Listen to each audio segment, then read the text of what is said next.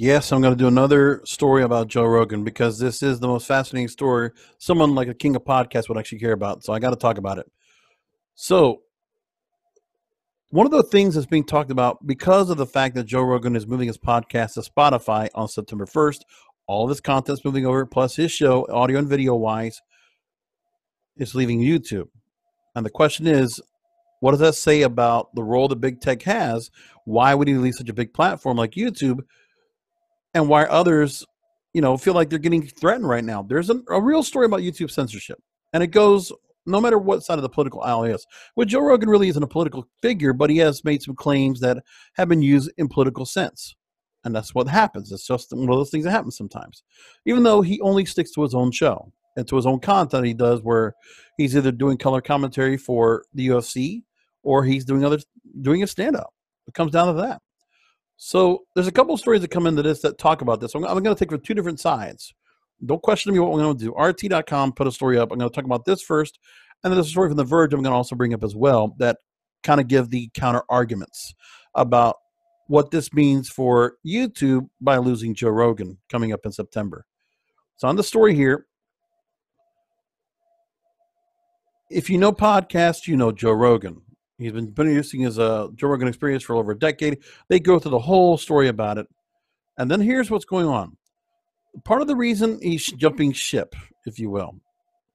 Well, I mean, besides the money, is the fact that YouTube has been censoring both his own and other people's content on the platform.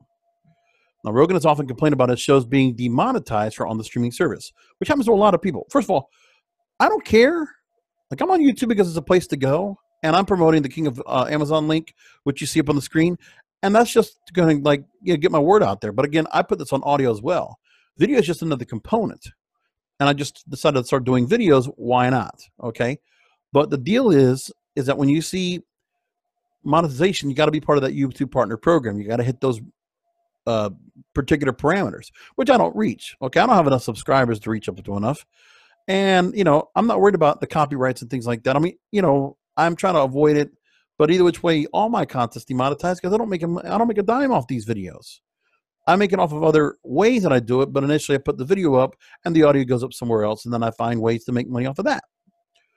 So anyway, the demonetization, if you didn't know, come on, is when YouTube removes advertisers from a video posted by a content creator, meaning they no longer make any money from that video being on the site. Now, in this, Rogan talked about this when it comes to YouTube in October of last year. He said this, quote, "They're scrambling for control. They want to control the way people communicate, and they also want to make a profit." See, part of this is that they're incentivizing people to do shows that they can profit off of. So if you have a show that has no bad language, if you have a show that has no controversial topics, those shows are more appealing to advertisers. So for them as a business, they'll look at it, someone like me, and say, well, this is a limited advertiser's option.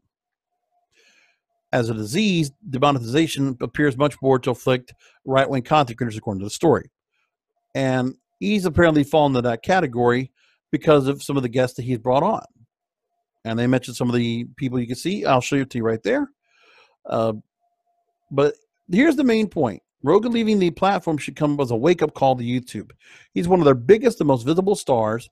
And his shit, and by the way, remember, they lost PewDiePie last year. They brought him back. I don't know how that worked out, but the idea is it's the first of many moves away from the streaming service, because if Spotify is doing this and Joe Rogan succeeds on Spotify, will people leave to go somewhere else? Will YouTube lose their foothold in the content creator market and the responder videos and the people hosting shows on there exclusively? I mean, one of the things I go to YouTube for is I do watch the Joe Rogan Experience, and I will follow him to Spotify because I got a Spotify account. And also, instead of the profiting that he has to rely on for his service, Spotify is going to pay him $100 million based on what they get from subscriptions already. Subscriptions, as opposed to the advertiser revenue that is being split with Rogan and YouTube, right? That's going to be a problem for YouTube. And for Joe Rogan, he's going to do just fine. He's actually going to do really well as a result. So moving on, apparently penalizing wrong-thinking content creators, YouTube has made a decision to prioritize authoritative sources. So the algorithms are being made in favor of mainstream news outlets. You see it all the time. I'll see CNN or Fox News or other stuff. And I don't want to watch any of that stuff. I want to see original voices. I don't want to see what I can see on my cable TV, right? I want to see actual voices that are telling me something different. And I don't want to just hear one side of the story. I want to hear all sides. I like it that way. So the move seems to be an attempt by Google to cozy up to legacy media who, for reasons of corporate vanity. And it's angering content creators on the platform who help build the site's popularity, annoyed viewers, many of whom visit YouTube to get away from watching cable content. So now, in the other side, here's what we heard from another end. The Verge also talked about this. Joe Rogan helped to create a podcast culture on YouTube. Now he's leaving it. What will YouTube look like without Rogan? So The Verge, which is obviously a different side of the spectrum when it comes to being, any partisan or bias, okay? I'm just putting out both sides of the argument here and going to put my point on it. Now, creator successes, those from optimizing around YouTube as a platform. In the first place, Joe Rogan's Experience YouTube channel has just under 8.5 million subscribers. Videos collectively pulling in more than 2 billion views since it launched in 2013. He runs a secondary channel where he posts clips on the podcast, which are able to easily spread across the site by being recommended to new viewers. Which I get those recommended, which is great. So now, so much consumption of Rogan's stuff, especially for people who don't know or care about downloading a podcast app, is on YouTube. And by the way, Ori Grover is former CEO of Pocket Cast, the current CEO of TrueFire Studios. He says, quote, both the full-length interview and the 4 to 6 minute clips of whatever he's done, the way he reaches his audience, he just keeps coming up in the recommendation feed. So now, under the Spotify deal, some of those clips will still find their way to YouTube. So he can still monetize off of that, but then locking the entirety of his content inside Spotify's app. And he can also use YouTube to share or shorter clips he will think will go viral and command additional attention. So other YouTubers have done this strategy. The host of Cold Ones, the Tiny Meat Gang, and Jenna Jillian from Jenna Marbles. They also do the same idea. So gaming streamers have also faced a similar issue when they've aligned lucrative deals with streaming platforms. Tyler Ninja Blevins moved from Twitch to Mixer. He brought in followers, but Twitch's viewership base dwarfs Mixer's. And Blevins loses out on new Twitch users stumbling onto his channel and subscribing. Mixer's growing, but as a whole is not seeing the viewing numbers that Twitch brings in. Podcasters know they have to meet listeners where they are instead of trying to bring them over to one specific platform. Well, Joe Rogan's going to try to change the whole role now. That's the idea. Rogan is a rarity. His audience will likely follow him to Spotify, and shorter clips on YouTube will help him find a new audience. And other exclusivity plays have proved less successful thus far. Luminary, which is a subscription-based podcast platform, boasts Hollywood celebrities. It's like Quibi, but for podcasters, which Luminary came first.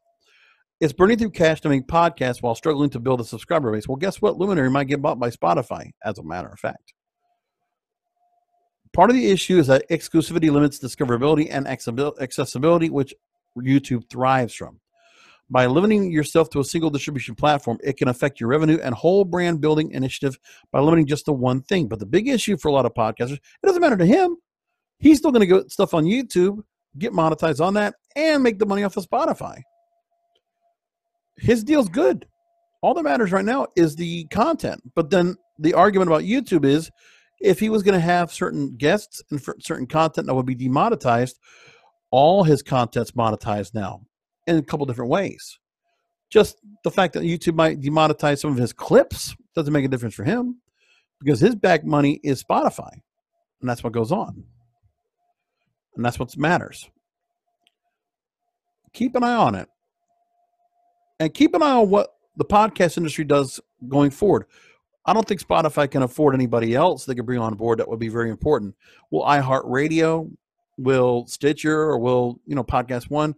I mean, is there somebody else that's going to start putting out? I think the announcements of exclusive deals will be something new in the play, but I'm curious as to what this does because Joe Rogan's move, we're going to keep a real close eye on and see what happens.